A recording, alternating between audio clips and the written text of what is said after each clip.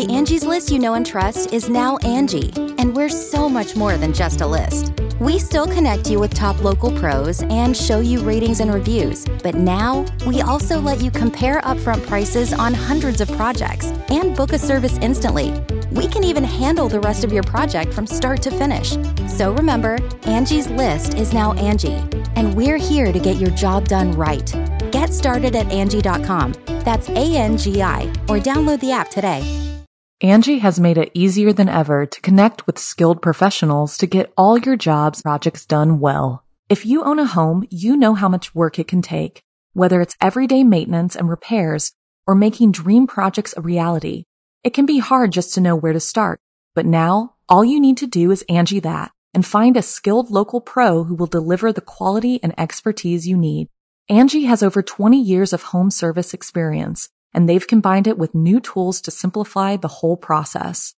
Bring them your project online or with the Angie app, answer a few questions, and Angie can handle the rest from start to finish, or help you compare quotes from multiple pros and connect instantly, which means you can take care of just about any home project in just a few taps. Because when it comes to getting the most out of your home, you can do this when you Angie that. Download the free Angie mobile app today or visit Angie.com. That's ANGI.com.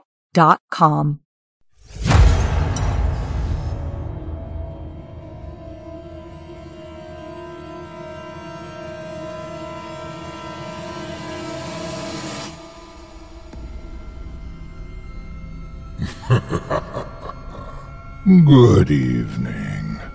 I'm storyteller Otis Gyrie, and I ain't your grandfather.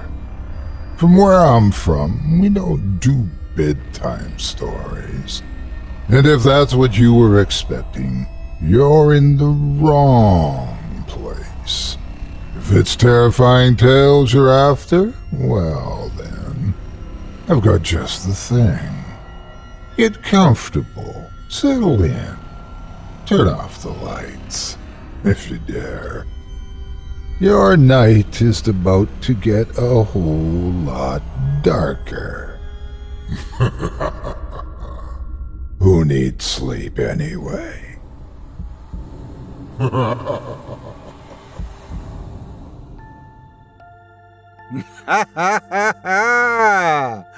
Good evening. You're listening to Scary Stories Told in the Dark. Welcome, dear listeners, to Season 10, Episode 13.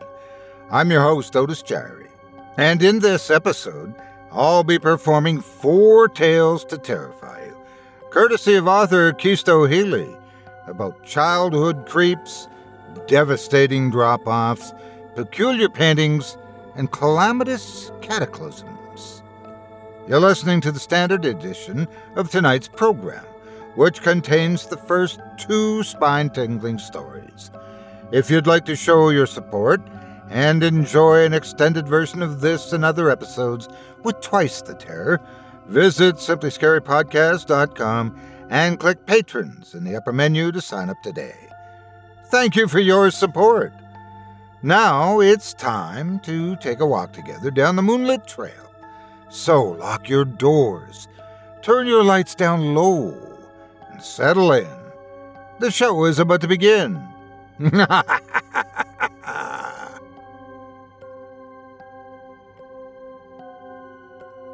Things will get better, right? They always do eventually. Unless, of course, you're in the collection of tales we're hearing tonight. Take our first story from Kisto Healy, about a fellow whose life may not be perfect, but it's humming along just fine, until an old friend from the past shows up unannounced, determined to make sure he's remembered fondly. And without further ado, I present to you a nightmarish reunion.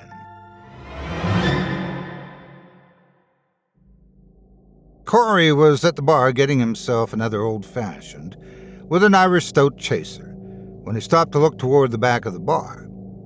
He saw someone on his way up from the outside smoking patio, someone that looked familiar, but he couldn't place them.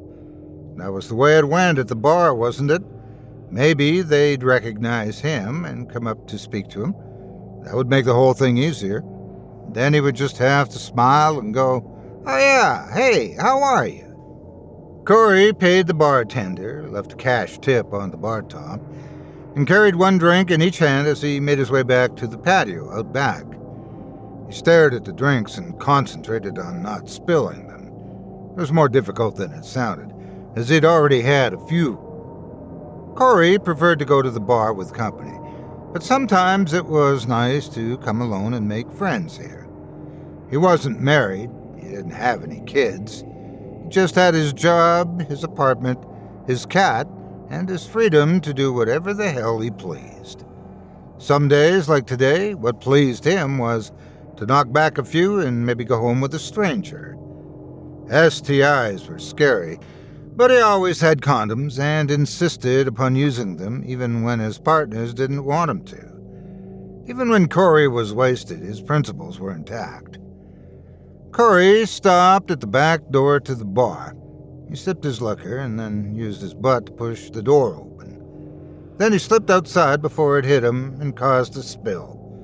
Everyone that was out there, smoking and mingling, looked up when he came through the door. They always did. That was the way. He did it himself. They wanted to see who'd arrived, if it was someone worth talking to, or maybe more. "Just me," he wanted to say with a laugh. "Go back to your drinks and your dates."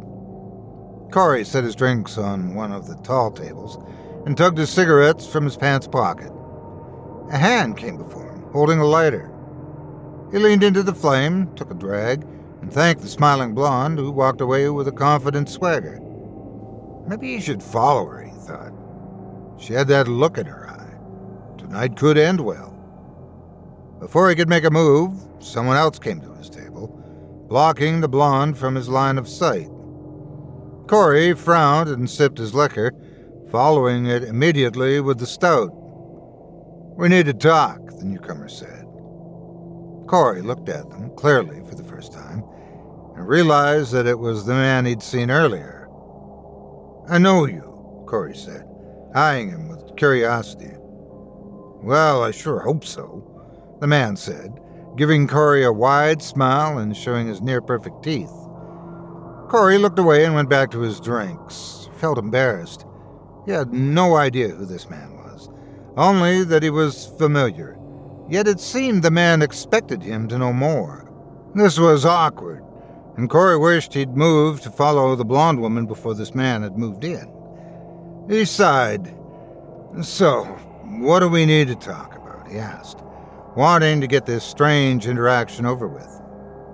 "Your childhood," the man said, flashing his smile again. Corey took a drag off of his cigarette. "That's why you seem familiar, but I can't place you," he said after blowing out smoke. "You're someone I knew as a child?" The man nodded. He smoked a cigarette of his own that Corey hadn't noticed in his hand before now.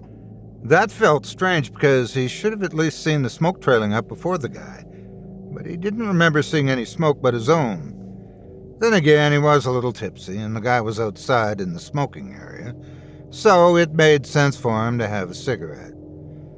Corey wasn't sure why he was thinking about it so much. "We were close," the man said. No hint of the smile he wore only moments before. "Then you forgot all about me. Now you don't even recognize me or remember me. That's why I'm here." "You're at the bar because of me?" Corey asked. "You were taking a shot in the dark, or you knew I came here?" "I'm sorry, I don't remember this guy from childhood, but this is getting a little weird. It's beginning to feel like he's been stalking me or something." "I'm in this town because of you," the man said. "I live far away from here. I just never got over the way you ditched me and forgot I existed. I wanted to... No, I needed to find you, to make you remember me." Corey took a step back away from the man and stumbled. He was drunker than he realized. Maybe it was time to call it a night and just go home alone before things got messy. Corey reached for his drink and missed, and almost spilled it. He huffed and returned to his cigarette. "Look, bud," he said, "I'm sorry I can't place you. I'm sorry for whatever happened when we were young. Are you? The man asked, a sinister look in his eye. You worked so hard to move on, to erase me from your life. Now you're sorry you did? Corey looked at the man, studied him. It wasn't the face that gave him away as much as the voice. Was it possible? Could this man before him be the monster that tormented his dreams as a kid? No, that was impossible, wasn't it? That man wasn't even real. He was a figure of Corey's imagination, a product of the trauma caused by his abusive father.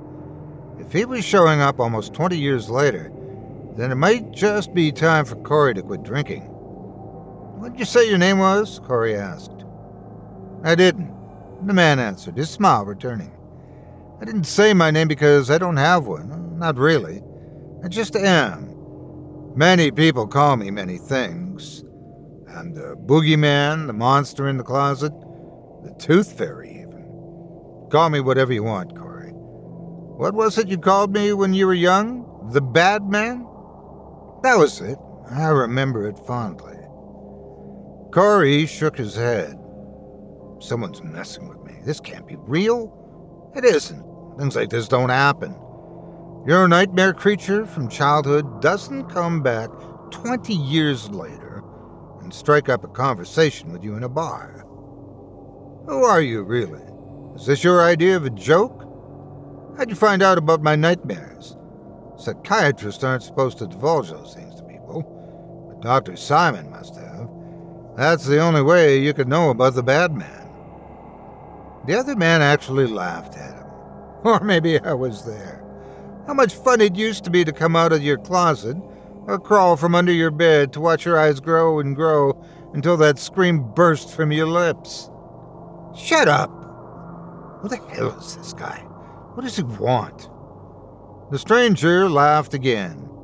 You remember what happened next, don't you? Of course I do. That was a long time ago. It doesn't matter. I think I need some water. Corey looked around the room for someone that could provide a distraction, help him out of this bizarre situation. Everyone seemed engrossed in their own conversation. It almost seemed like they were purposely trying not to look at him. Your father would come into your room. He was furious that you woke him, and he'd scream and hit you, and you would scream and cry, and I would hide and watch. I said, shut up. The stranger's smile only widened. When your father left to return to bed, I'd come back and terrorize you some more, but you were just as afraid of your father as you were of me, maybe more so. So you refused to cry, and you refused to yell. You just squeezed your eyes shut tight, like that would make me go away, and you would wet the bed. Enough! Corey shouted. What the hell do you want? I just want you back, Corey. I want to be friends again. You're insane. I am? Who are you? Look around you. Corey turned away from him. When I looked at the people standing around, they quickly looked away from him. What the hell is going on? Did somebody put something in my drink? Corey turned back to the man, claiming to be his childhood nightmare. Can they see you? The man across from him winked. No, sirree. They think you're nuts. Look at that blonde girl you were talking to earlier. Take a look. Corey watched the man step out of the way so he could see the woman that lit his cigarette for him. She was staring straight at him, and she looked afraid. He wanted to apologize to her, but what would he even say? Instead, Corey looked back at the bad man and nodded. I have to take this conversation away from the public. I wish I could take my drinks to go. Somehow, I think I'm still going to need them. I don't know if they have enough alcohol in the building to get me through whatever's going on, though. Corey downed his old-fashioned, then he grabbed his beer and headed for the door that led into the bar. He looked back at the man that only he could see and said, "Come on." Then he opened the door and stumbled into the bar. He downed what was left in his bottle and left it on the bar, as he walked by en route for the front door of the establishment. "You gonna be all right?" the bartender called after him. "You want me to call you an Uber?" "I'm walking," Corey told him. And then he marched out the door into the cool night air and lit up another cigarette. He took a long drag off of it and watched the door, waiting for it to reopen. He knew the other man was following him, and the guy wasn't done yet. He wasn't just going to let Corey leave. Where the hell was he? Angie has made it easier than ever to connect with skilled professionals to get all your jobs projects done well. If you own a home, you know how much work it can take, whether it's everyday maintenance and repairs or making dream projects a reality. It can be hard just to know where to start, but now all you need to do is Angie that and find a skilled local pro who will deliver the quality and expertise you need. Angie has over 20 years of home service experience, and they've combined it with new tools to simplify the whole process. Bring them your project online or with the Angie app, answer a few questions, and Angie can handle the rest from start to finish or help you compare quotes from multiple pros and connect instantly, which means you can take care of just about any home project in just a few taps. Because when it comes to getting the most out of your home, you can do this when you Angie that. Download the free Angie mobile app today or visit Angie.com. That's ANGI.com. You can live out your MasterChef dreams when you find a professional on Angie to tackle your dream kitchen remodel. Connect with skilled professionals to get all your home projects done well. Inside to outside, repairs to renovations. Get started on the Angie app or visit Angie.com today.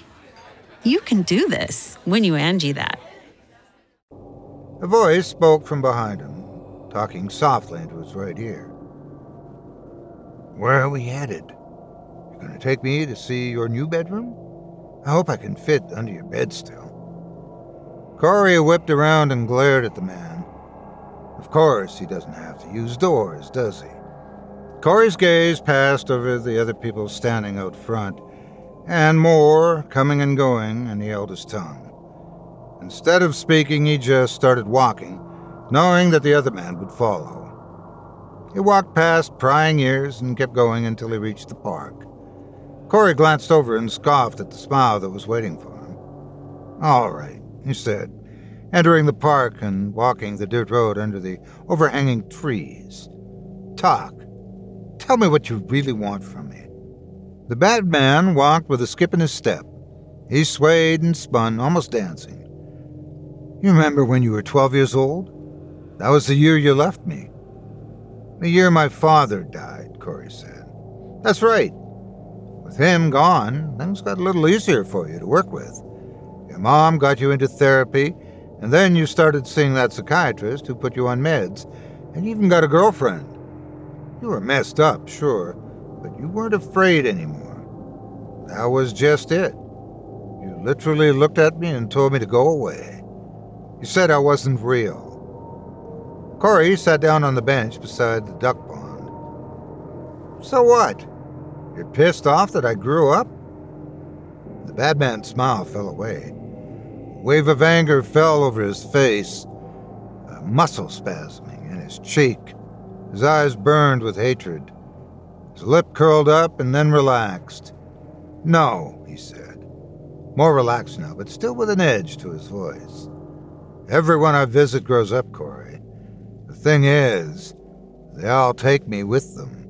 I'm a lasting trauma, something they try not to talk about with their spouses, but always feel and remember.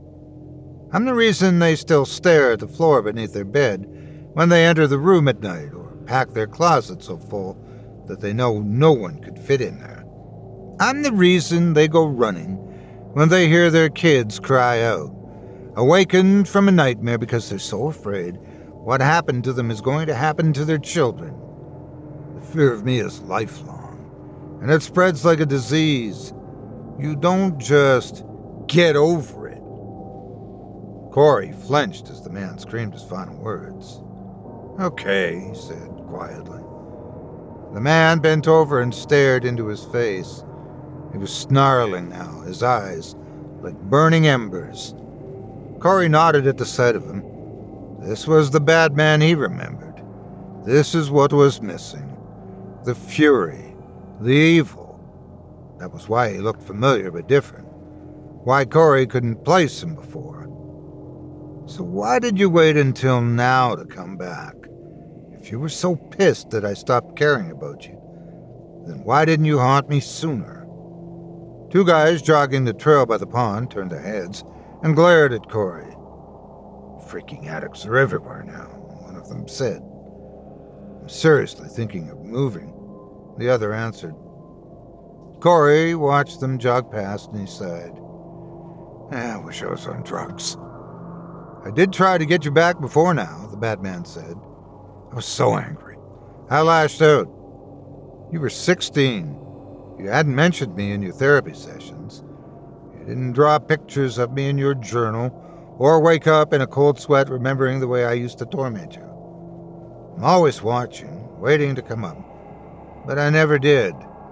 So I took it out on your girlfriend. Corey jumped up from the bench and he stormed off.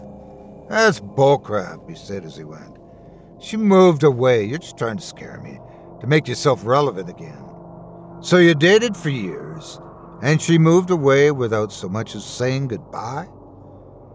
Corey was talking so fast, the bad man had to run to keep up with him. If it's not true, then why are you running away, Corey? That's the truth of what happened when you were young, isn't it? You didn't stop being afraid, you just ran away. Hid from the memories, took meds to block me out. It was the alcohol, wasn't it? Corey said as he stomped through the park. That's why I was able to see you and talk to you again after all these years. The bad man's voice came from the other side now, whispering into his other ear. That's right. You claim to be healed, to be over me, but you spend your nights drinking alone at a bar and stumbling home. You're not over anything. Corey growled. You have no idea what you're talking about. I'm a social drinker. I don't usually drink alone, and even if I start off that way, I don't end the night that way. I could have gone home with that blonde if you hadn't showed up and ruined it. Believe what you want to believe. Doesn't she look at all familiar to you? Don't all the blondes you meet here when you're drunk? Corey stopped in his tracks. She looked like Lindsay, he said, more to himself. She's the one thing I never got over. Because she left you without so much as a goodbye, and you were so in love, Corey. You thought you were going to get married and live happily ever after. And to this day, you can't understand why you didn't. You're constantly drawn to women that look like what she would look like if she were still alive. You take them home and make love to them, but you won't ever date them or start a relationship because you don't trust them to stay, to not break your heart the way sweet little Lindsay did. I made sure that fear and hurt she caused lingered because my own didn't. Corey threw a punch at him, but his fist only sliced through the night air. He swung again and again. She's not dead, he snarled as he tried to hit the man who just disappeared and reappeared at will, laughing at him in his pent-up anger. She moved away. Get a load of this guy, someone said as they walked by, drinking a beer in a paper bag. Another young man next to him, with a similar choice in beverage, said, First rule of Fight Club, and the two of them laughed hysterically. Screw you, Corey yelled. He lowered his head and charged at him. Atta boy, the bad man said from behind him as he ran. The young men yelled out, Whoa! And then laughed some more. Corey swung his fist at them the same way he had at the man of his childhood nightmares, and just the same, his punches failed to connect with anything. The boys laughed and threw their beer cans at him before running away. Oh, Corey, a voice said in his ear. You can do better than that, can't you? That's just pitiful. I mean, I knew you couldn't hit me, but you should have been able to beat those brats into submission. Has anyone ever told you that you drink too much? Corey fell to his knees. He put his hands to his head and covered his ears, squinting his eyes shut tight. Just shut up. He said, "You're not any more real now than you were back then. I'm not going to let you do this to me. Just go away, I'm done." "Are you really, though?" The bad man's voice traveled like it was walking circles around Corey as he sat upon the ground. "You were just trying to pick up another girl that looked like Lindsay, and you mean to tell me you really want me to leave? You don't want to find out what actually happened to her?"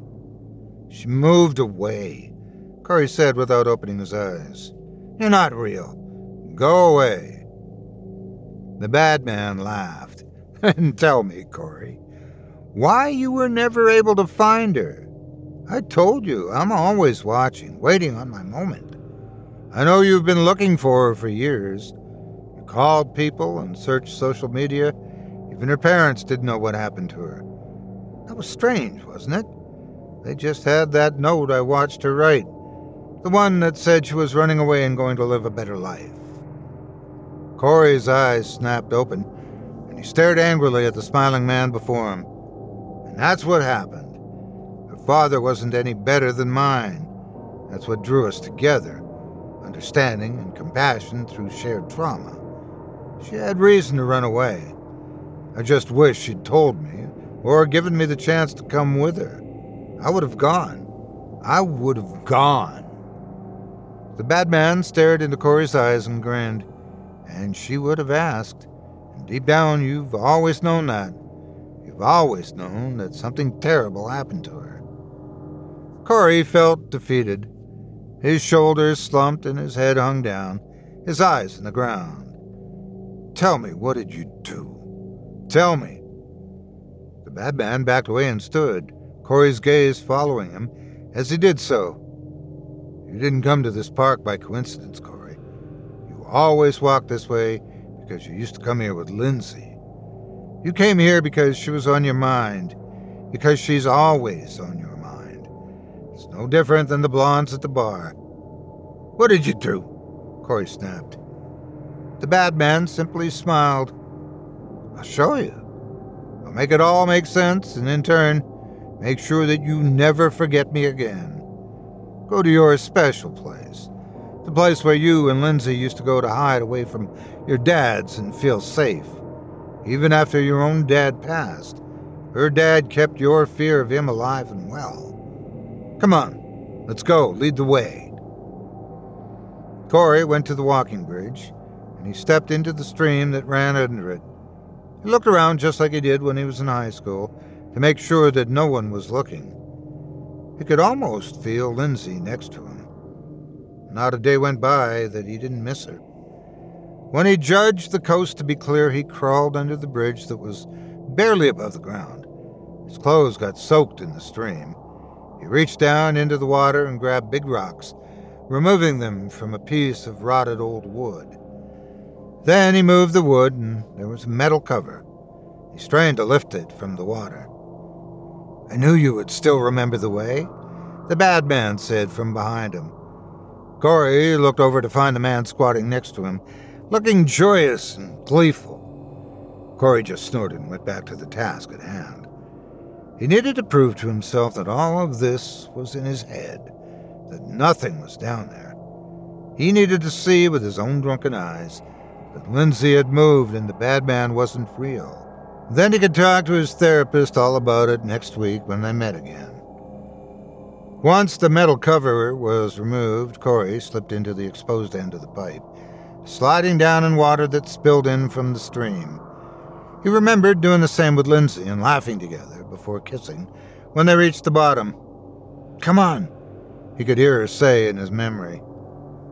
Corey ran along the tunnel until he reached a hole in the wall, and he climbed through it. "It's still here. I can't believe it's still here after all this time. I guess it was pretty well hidden." "This is it," he said out loud then. "You put the metal lid on yourself, and Lindsay covered it with cardboard. You stole it from the manhole by the school. Do you remember?" "Of course. It was heavy as hell and crazy, but Lindsay was afraid that the wood wasn't enough, that her father would find our special place and make it terrible just like home. But he never did. I don't think so. I'm pretty sure he would have killed both of us if he had. That's why you still come this far in and went through the wall into this place after coming down here just to be safe. You were both safe here. Safe together, right? This was your special place, where you could be together and nothing could hurt either of you. That's right, Corey said. But now he was feeling nervous. Except it isn't. If it didn't get too wet on the way down here, take your phone out and turn on the flashlight. Corey wanted to argue, to snap at his childhood monster again, but he was too afraid, so he just did as the bad man said. When he had the flashlight on, he cast the light around the room, illuminating the scene a few feet at a time. It was on his third sweep that he saw her. She was little more than a skeleton now, sitting up in the corner. She was still wearing the floral print baby doll dress she used to wear all the time because he liked it. No, it couldn't be her, right? It had to be somebody else. Surely someone else had found this place other than them. Maybe someone overdosed. No one ever found this place, the bad man told him. It was yours, and it still is yours, just like Lindsay. Do you believe me now? Do you fear me now? Corey started to shake. He whipped around with a fury to glare at the bad man, but he wasn't over there. You could feel him on his other side, and Corey screamed, whipping around again. The bad man laughed as Corey jammed a finger into his smiling face. What did you do? What the hell did you do? You told me you'd tell me. You said you'd make it make sense. So make it make sense, damn it. What did you do? The bad man offered his signature smile. I didn't do anything, Corey. I'm not real. Suddenly, Corey found himself alone with the skeleton that had been hidden away for so long, and he collapsed, sobbing. He crawled across the floor and took the old bones into his arms. He coughed from the dust and cried into the dress that had all but disintegrated over the years.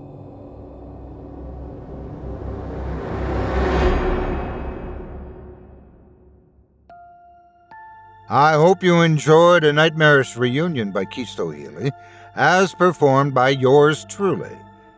If you enjoyed that tale and would love to read more from tonight's very talented feature author, you can help support them by visiting simplyscarypodcast.com/Healy. That's simplyscarypodcast.com/HEALY. While you may find some dabblings on Instagram or his blog, what you're probably in the mood for is the many samplings he has available in print in a vast number of collections. If you do decide to stop by the profile, please leave Keisto a kind word and let him know you heard about him here on this show and that Otis Gyrie sent you. It would mean a lot to me. Thanks again for your support of this program and of tonight's featured author. Geez, so clingy. Get a room, you two. Oh, right. They did, didn't they? But really, it was a happy ending, wasn't it? Boy and girl finally reunited after so many years, and I'm sure he won't mind the lack of conversation. Angie's List is now Angie, and we've heard a lot of theories about why. I thought it was an eco move. Fewer words, less paper. No, it was so you could say it faster. No, it's to be more iconic. Must be a tech thing. But those aren't quite right. It's because now you can compare upfront prices, book a service instantly, and even get your project handled from start to finish. Sounds easy. It is, and it makes us so much more than just a list. Get started at Angie.com. That's ANGI, or download the app today. The Angie's List you know and trust is now Angie, and we're so much more than just a list. We still connect you with top local pros and show you ratings and reviews, but now we also let you compare upfront prices on hundreds of projects and book a service instantly. We can even handle the rest of your project from start to finish. So remember, Angie's List is now Angie, and we're here to get your job done right. Get started at Angie.com. That's ANGI, or download the app today. Another day is here, and you're ready for it. What to wear? Check. Breakfast, lunch, and dinner? Check. Planning for what's next and how to save for it? That's where Bank of America can help. For your financial to-dos, Bank of America has experts ready to help get you closer to your goals. Get started at one of our local financial centers or 24/7 in our mobile banking app. Find a location near you at bankofamerica.com/talktous. What would you like the power to do? Mobile banking requires downloading the app and is only available for select devices. Message and data rates may apply. Bank of America N.A., member FDIC. But maybe love doesn't always work out the way we want it to. Sometimes we find ourselves abandoned, set adrift on a sea of the unknown, and not where we want to be in life. In our second Kisohili tale, we meet Wes, someone who thinks that he can only go up from where he is, but has no idea just how far down things can go. Without further ado, I present to you The Plunge.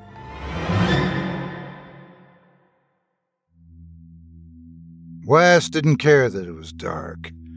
He didn't care that it was cold. He didn't care that he was miles from home. He just cared about getting away, about clearing his head. He wanted to be free under the stars for a while. He needed it. Screw her. Screw them all. It was bad enough being almost 30 and having to go back home to live with your parents. Wes had a college degree. A lot of good it did him right now. Life didn't give a damn about his degree. Life didn't have an HR department for him to email.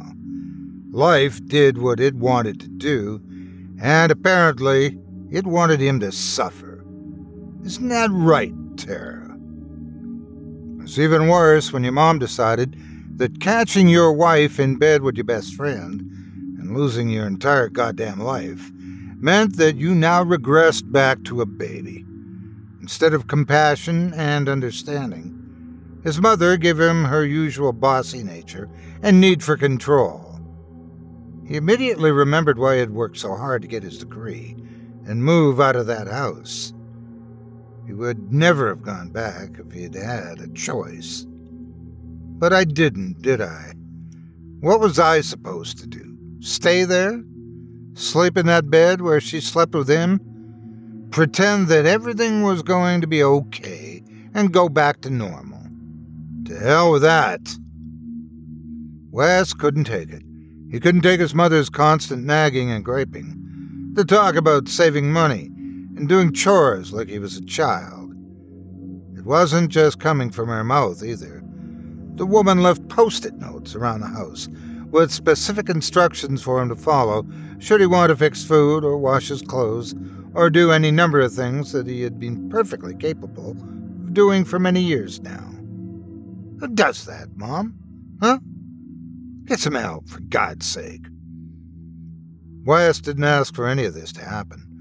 Why couldn't his mother understand his situation and feel for him? Empathize. Or at least sympathize. He would prefer her pity to whatever this was that he was getting. His father was even worse. He was cold, uncaring, rigid, and set in his ways. You lived under his roof, you paid your share. The old man wanted him to pay rent weekly, and no small share either. My son's entire life just fell apart. Seems like a good opportunity to bleed him dry. Isn't that right, Dad? Pretty sure that's not in the parents' handbook. How was Wes ever supposed to get a place on his own and move out of that goddamn house if he gave his parents all his money? It was enough to drive anyone crazy. Wes felt like he was suffocating in that house, like it sucked the air right out of his lungs. He needed to get out of there, to get fresh air, to breathe freely. Nature was healing. Nature was peace. That was what he needed more than anything. Just some honest peace. Wes could still see Tara in his head, giggling and squirming under the sheets, his sheets, unaware that he was even there. He'd been in shock when he walked in on them, and he stood there in the doorway just staring at the horrible scene unfolding before his eyes. Kyle was the one that eventually saw him, and he shoved Kate off playing the victim. Just the thought of it made Wes nauseous. Kyle started running his mouth immediately once he knew that he'd been caught. He'd tried to play it like Tara had seduced him, taken advantage of him. He wasted his breath explaining to Wes how none of this was his fault, and he never wanted it. He was a good, loyal friend. More than that, they were brothers. It was pitiful, sickening, and Wes could see the betrayal in Tara's face. She felt as betrayed by Kyle as Wes did.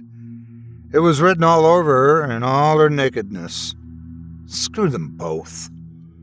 In truth, Wes didn't care about what led up to that moment or who initiated it, only that it happened and that he believed it wasn't the first time. Did she take advantage of you last time, too? They're both liars. Horrible, backstabbing, selfish liars. Hatred lived in Wes's broken heart now. The house was in his name, but he didn't want to live in it anymore after that. How could he? He'd think about it every moment of every day. His anxious mind would never set him free. Wes let Tara have the house. He let her have everything. He couldn't look at her without seeing her moaning above his best friend, biting her lip and smiling. Wes had thought Tara was the most beautiful thing he'd ever seen from the moment he'd laid eyes on her at the laundromat off campus. It led to their first date, which led to their marriage, which led to this horrible, traumatizing moment. Apparently, Kyle thought his wife was beautiful, too. What Wes saw that day wasn't beautiful at all. It was ugly, horrible and ugly, and it was all he would ever see from now on. They can have each other. I don't want anything to do with either of them. Wes had a hard time going home, making the call even, but he didn't have much of a choice. I didn't have any choice, did I, Mom? Maybe she knew I would never have gone back to her willingly, and that bitterness drove her to be even worse than she'd been when I lived there before. Wes had needed out of his own house and marriage, and his money was tied up in bills or already spent on groceries for the week. He barely had money for gas. Being back home made everything so much worse, though. It brought back childhood trauma he didn't even realize he had before now. Tonight, what led him out here into the North Carolina wilderness was his mother was griping about the way he folded his own laundry. His father had wanted to see his pay stub to tell Wes how much of it belonged to him and how much was theirs. It was madness and driving him crazy, and Wes had to leave. He just had to. He needed air. Wes hadn't considered the weather or the danger.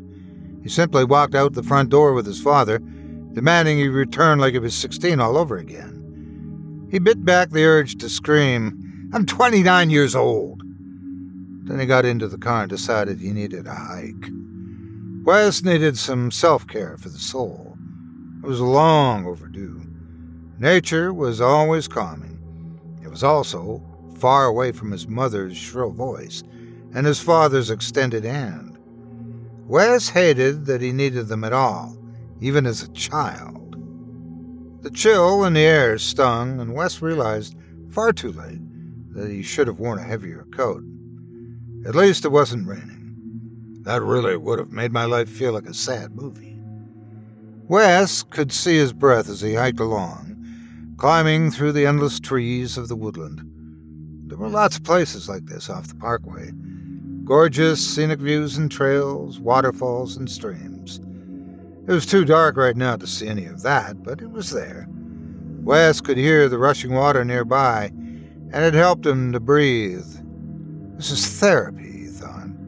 This is real freedom. Wes stepped on the rocks and climbed through the trees, and he was beginning to feel like a kid again. Not in the way his mother saw him, but in a good way, a nostalgic way.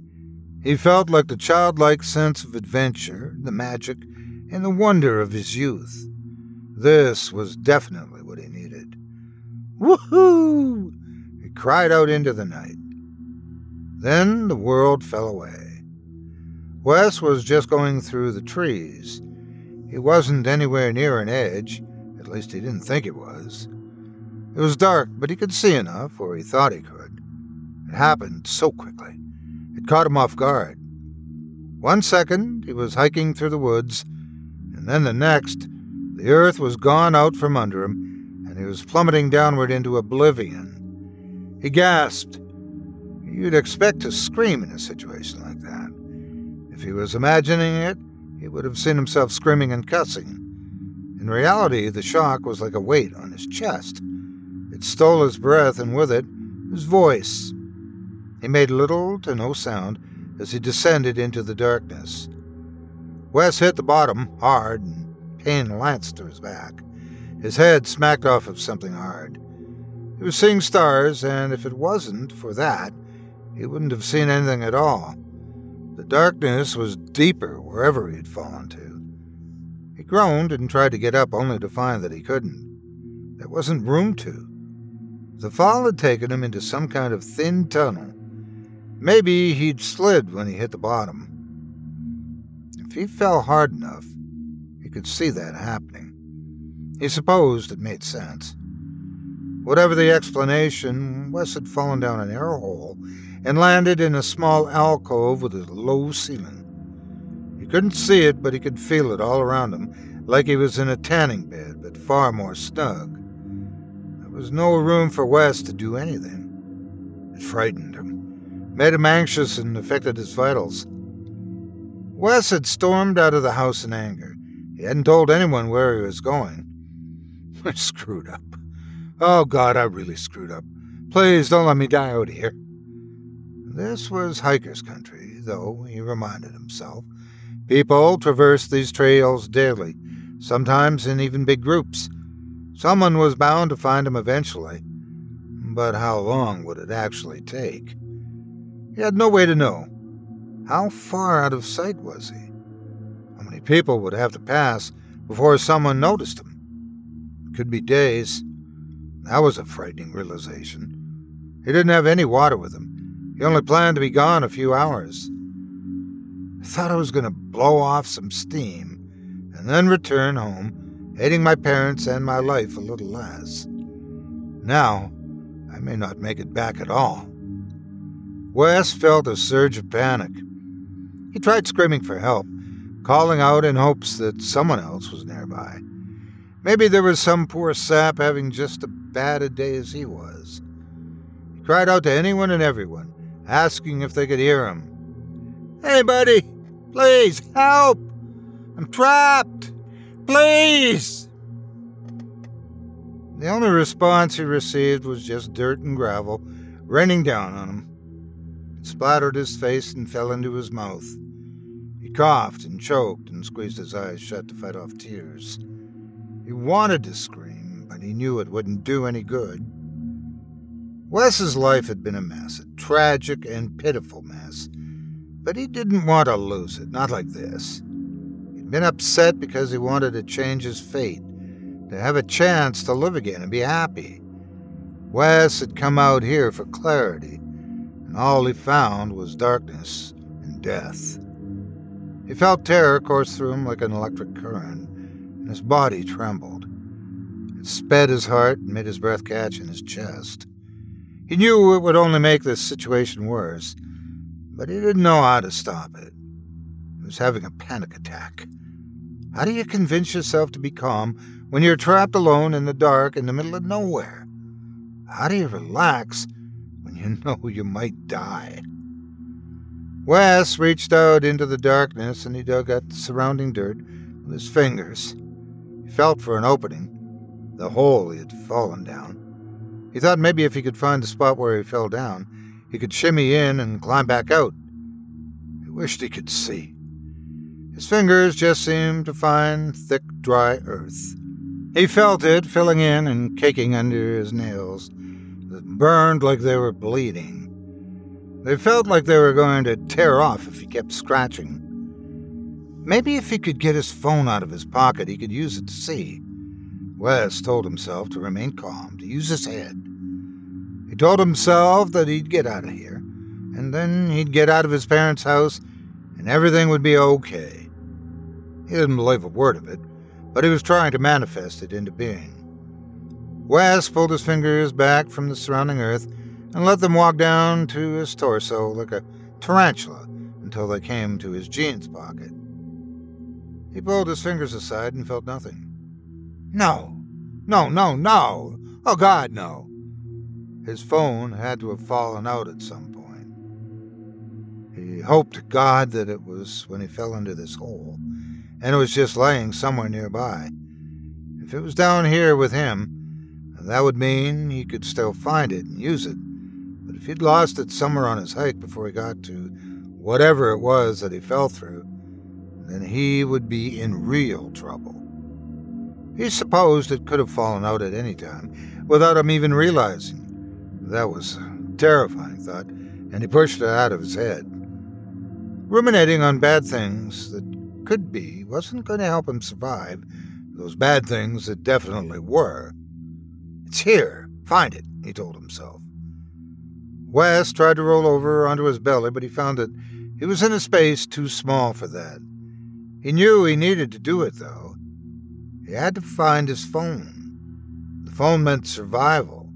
This was literally life or death. Man up, Wes.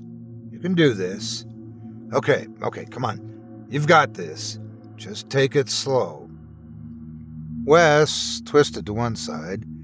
He hit cold dirt that was as sharp, as the stones protruding from it, and just as solid. He gritted his teeth and tried to force himself to complete the turn, as painful as it was. Inch by inch he went, and the earth didn't give. It tore through his clothes and the flesh beneath, scraping and scratching like knives coated in so many sheets of sandpaper. Tears welled in his eyes, but Wes kept going. He cried out when he made it and completed the turn at last. His body burned with the agony of his efforts. He was sure he was bleeding, and for the first time was glad that he couldn't see. In the dark, I can convince myself that it's not as bad as it feels. Wes didn't understand how he could have fallen into such a tight space. It was like the chamber he'd gone down into got smaller as it went. So when he finally hit bottom, he was wedged in tight, like a sardine in a can. If he was right, that was about as bad as luck gets. He knew from the past month that his luck was pretty bad, but this was next level. Just focus on the phone. Find the phone. Stop thinking about that stuff, and think about getting out of here. Wes put his palms down against the ground beneath him, and a shiver ran through him. The cold was really biting him down here. Cold could kill, he knew. Would the sun even reach him where he was once it rose? Would he even warm up in the day? He wasn't willing to bet on it. Wes felt around, moving his fingers like worms across the frozen ground. He felt for anything he could touch, feel in the dark that wasn't a stone. He cringed as his fingers passed over the insects that squirmed and squiggled beneath his touch, but he kept looking. He prayed the phone was there. God, please let it be here. Wes felt something then, and he wriggled his body so he could inch forward to try to get a better feel. Please, be my phone. I need to call for help. Would he even have service down here? Even if he didn't, the phone would be light until the battery died, and you could make an emergency call without service, couldn't you? He felt confident that he could. It was about the only thing he felt confident about at that moment. Wes's fingers had run across something smooth. It could have been a stone, but it felt different to him. Could it be the screen of his phone? It'd be amazing if it fell all the way down and didn't even crack. How far had he even fallen, really? He didn't have a clue. It felt far to him, but he really didn't know. He couldn't even find the way back up, and if he did, he couldn't see up to it to judge the length of the drop. Maybe it's not as far as it feels like it is. I could be just a few feet down. Maybe someone will hear or see me. Wishful thinking. Wes wasn't going to scream. He remembered the mouthful of dirt he got last time. It would come down on the back of his head this time. But what if more came? What if it blocked the exit and sealed him in, trapped him for good? In his mind, Wes imagined what it would be like to be buried alive, to slowly run out of air, to panic and freak out and have that only make it worse and steal precious minutes of the little life he had left until he died there, down in the earth, with hikers climbing and jogging over his corpse unknowingly. It wasn't a good thing to imagine things like that. His heart was speeding up, and his breaths were coming quicker. What would he do if he hyperventilated down here? Wes closed his eyes and counted to 10 slowly. When his body rhythms were back to a more normal level, he inched forward again. His fingers slid across the surface of whatever was there, and then his index finger slipped through a hole. His eyes went wide, even in the blackness of its confines, and he moved his index finger around the hole. He backed his hand up and let the finger slip back out, and he tried again with a gentle caress. He felt the way it ebbed and curved. There was another smaller hole. Then, teeth? Wes didn't need light to know what he had just found was a skull. It felt big, human, and it stole what remained of his hope. He twisted, turned, and screamed. His earthly cage scraped and tore at him, and sprays of dirt and rocks showered him where he lay. He gagged on it, but he continued to scream. Then he was bathed in light, and he cut his scream off. His throat felt hoarse, and he could taste dirt in his mouth, feel it grinding into his teeth. Wes didn't think he'd been down in his hole long enough for the sun to rise, so the light had to come from somewhere else. He fought against the tight scratching walls in order to look around for the opening that sent him there. It may have been irrational, but he felt like the light could be temporary, like he had to take advantage of it before it was taken away, and he was left with only pitch-black darkness as company. He clenched his jaw against the pain and kept going. Then he saw it, and he released a few notes of hysterical laughter. Immediately, he began to pull himself in that direction. As he went, his eyes fell upon the skull he had felt earlier. It wasn't alone. There were several bones and even other skulls. Wes didn't want to think about what that meant. I just have to get to that opening. I have to get out there. I have to live. It wasn't lost on him that the emergence of the light could mean that someone was up there. Maybe they'd heard him scream. "Hello?" he called out. "Hello? Someone up there? I'm trapped down here. I fell in. I don't know what happened. I need help." Wes poked his head into the opening and stared up the shaft of earth he had fallen through. But the light was so bright that he still couldn't see anything. He squinted hard and groaned. His eyes burned. "Hello?" he said again. "Is someone there? It's too bright. I can't see. I need help." There was no response. Nothing but that blinding light shining down from above. Wes wanted to scream again, to kick and tug at his hair and cry. He wanted to freak out, but he kept it contained, for the time being, at least. Someone has to be there, right? The light had to come from somewhere. It had to. Who's there? "Can you hear me?" he yelled. "I need help. I'm trapped down here. I lost my phone. I don't think it's down here. I don't know what happened to it, but I couldn't call anyone for help. Can you help me? Hello?" At last the light dimmed. Through the flashes of color floating in front of his eyes, Wes could see a man looking down at him. Oh, thank God. I'm saved. The guy did seem pretty far away. It was hard to tell for sure, but from this angle, it looked like the stranger was a good 30 or 40 feet up. "Hey, my name is Wes. I was taking a late-night hike to clear my head. Obviously not my best idea, I know. I don't know what happened. I didn't even see this hole. I just fell right through it and got trapped. It's so cold. Can you help me?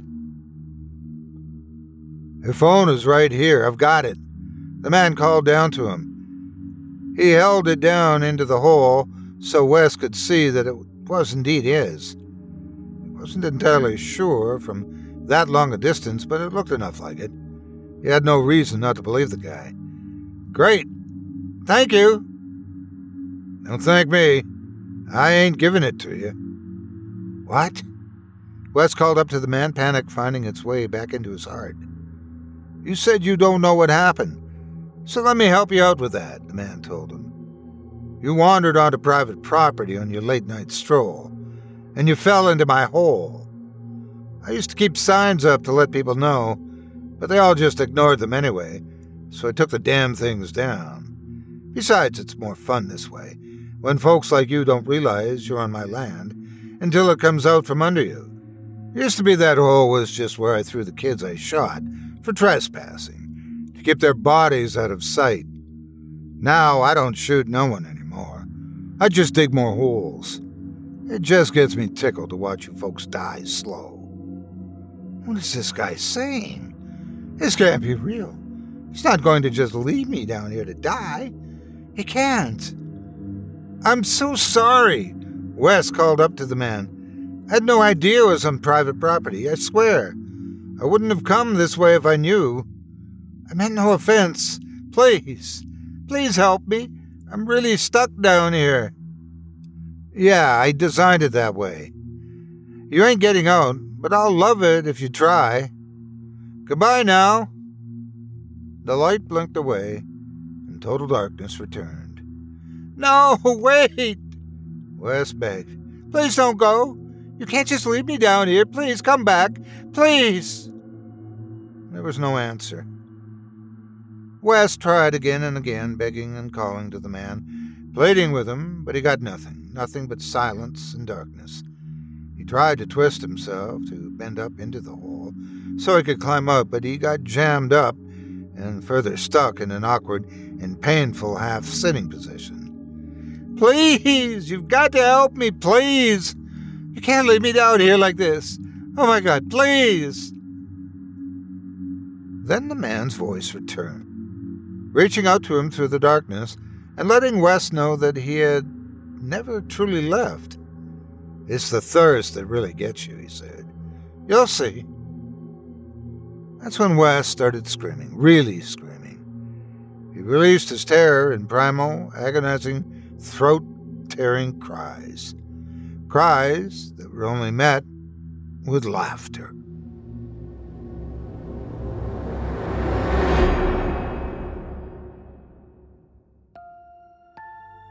I hope you enjoyed The Plunge by Keisto Healy, as performed by yours truly.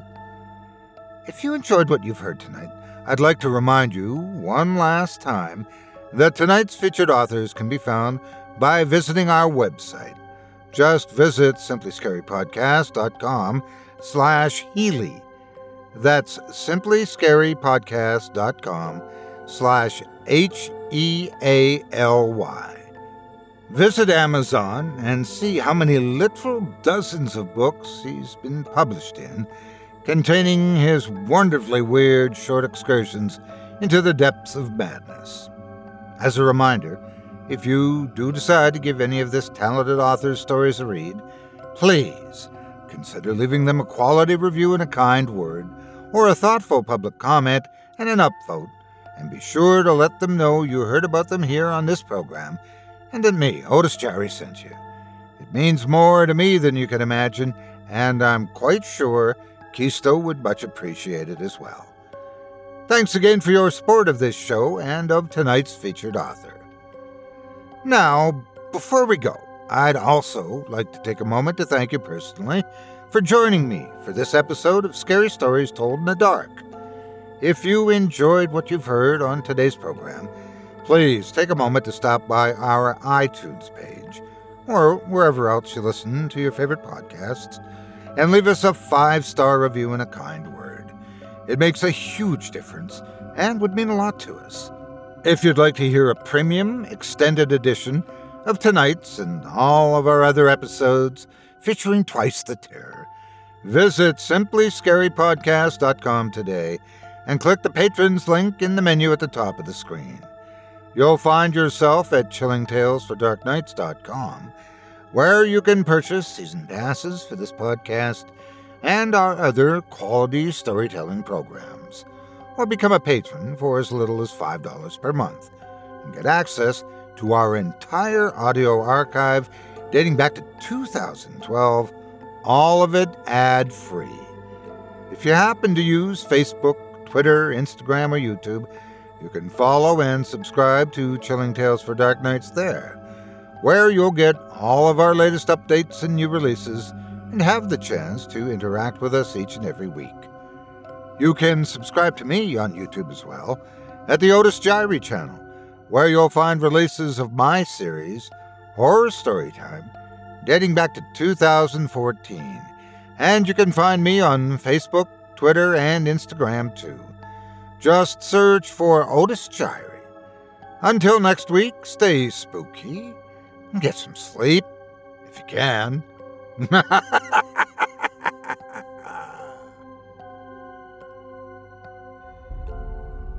Thanks for listening. You've been listening to Scary Stories Told in the Dark, a production of Chilling Entertainment and the creative team at Chilling Tales for Dark Nights, and a proud member of the Simply Scary Podcasts network.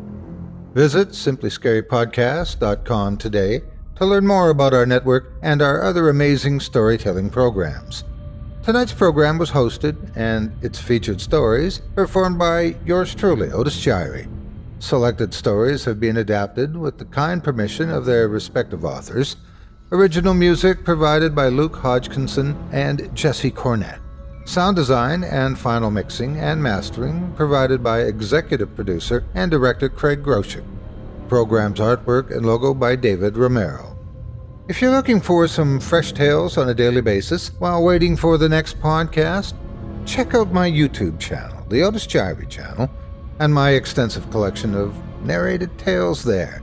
Simply search on YouTube by my name and you'll find me. And don't forget to subscribe and press the bell notification icon to get my latest releases. Got a scary tale of your own that you'd like performed? I take submissions. Email it to me today at otis@simplyscarypodcast.com to have your terrifying tome considered for production in a future episode of this show. That's otis@simplyscarypodcast.com. If you've enjoyed what you heard on tonight's program and are joining us on your favorite podcast app, subscribe to us to be sure you never miss an episode, and leave a 5-star review and a comment. Your feedback means a lot to me. You can also follow Chilling Tales for Dark Nights and yours truly on Facebook to connect anytime and get the latest updates on this and other programs and my channel. If you're listening on the Chilling Tales for Dark Nights YouTube channel, do us a favor and hit the subscribe button and the bell notification icon for CTFDN as well to get more spooky tales from me and the crew and another episode of this program each and every Wednesday. And don't forget to hit that thumbs up button to tell us how we're doing and leave a kind word or a request. And don't forget to visit us at chillingtalesfordarknights.com and consider supporting the team by becoming a patron. In addition to helping us out, you'll get exclusive access to our audio archive and ad-free downloads of all your favorite stories, including those you've heard on this program. As for me, I'll be back next Wednesday with more terrifying tales to keep you up all night. But that's all right. Who needs sleep anyway?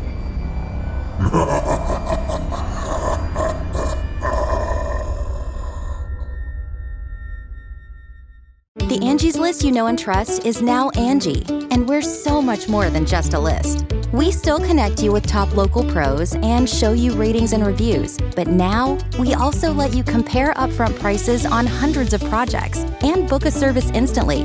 We can even handle the rest of your project from start to finish. So remember, Angie's List is now Angie, and we're here to get your job done right. Get started at Angie.com. That's ANGI, or download the app today. Angie's List is now Angie, and we've heard a lot of theories about why. I thought it was an eco move. Fewer words, less paper. No, it was so you could say it faster. No, it's to be more iconic. Must be a tech thing. But those aren't quite right. It's because now you can compare upfront prices, book a service instantly, and even get your project handled from start to finish. Sounds easy.